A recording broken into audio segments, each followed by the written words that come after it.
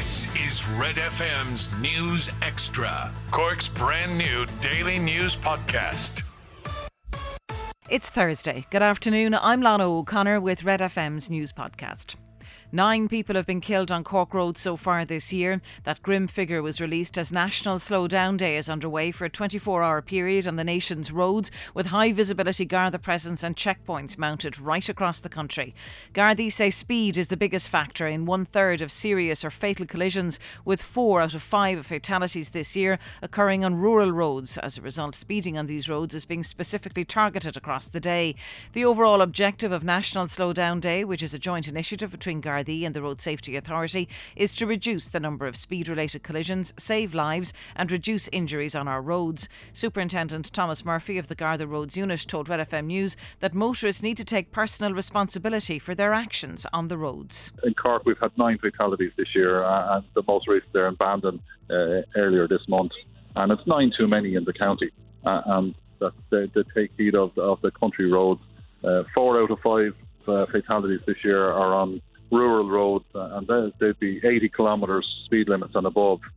It's the twists and turns of those roads, people driving too fast for the bends, not being aware of their surroundings, not being aware of the speed they're doing. So it's a responsibility on the driver. Bars, nightclubs and live venues will find out later how they'll be allowed to operate once restrictions are eased. Changes to the rules on bookings, bar service and standing at concerts is expected ahead of tomorrow's reopening. The Taoiseach told his party last night the updated guidance will be practical and based on common sense.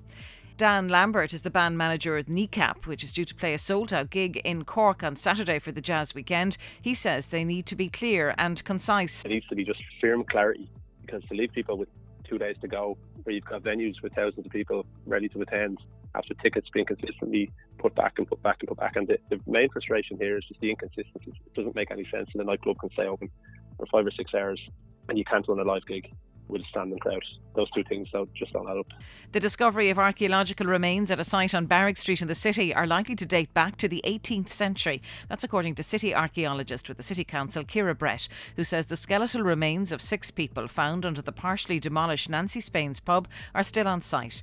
Post-excavation analysis on the remains will take place once they've been removed from the area in the next 8 weeks, and this will help archaeologists to date them. The remains were found on Barrack Street, which is part of the suburbs of the medieval city, with Elizabeth Fort in the area and Gallows Green just 500 metres away. Speaking to Red FM News, Ciara Brett of Cork City Council says the find is not that unusual, but equally not an everyday occurrence. We don't discover human remains on every site that we dig in the city. I suppose Cork is an urban landscape and it's got a long history from medieval times right up, so you can discover human remains underneath buildings, so it's not totally unusual.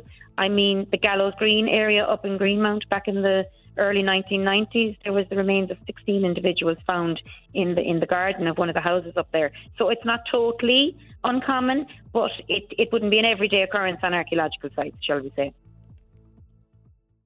Catch up on Cork with our new daily news podcast, Red FM News Extra. Starting with football, the Republic of Ireland men's team have dropped 1 place to 51st in the latest FIFA World Rankings issued today.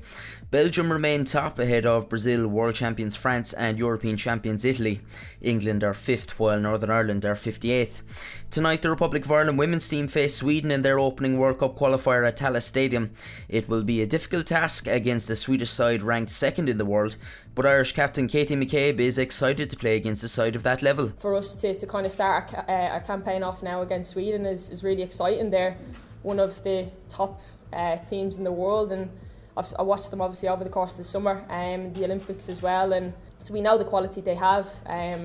But it's for us to obviously prepare ourselves as best we can in the upcoming games, and obviously see what we can get out of that. Kick-off is 7pm. West Ham take on Genk later in the Europa League. It's an 8pm start at the London Stadium. At the same time, Brøndby go to Ibrox to face Rangers. In the Europa Conference League, Tottenham Hotspur face Vitesse Arnhem in the Netherlands from 5:45. In Gaelic games, Henry Shefflin is an inter-county manager. The Kilkenny legend is the new Galway hurling boss, replacing Shane O'Neill, who left the role in September. And finally in golf, Paul Dunne is 3 under par in round 1 of the Mallorca Open on the European Tour. Jonathan Caldwell is 2 under. Gavin Moynihan, Niall Carney and Cormac Sharvin are also in the field. I'm Aidan, and that's the sport of Foley'sPlumbing.ie.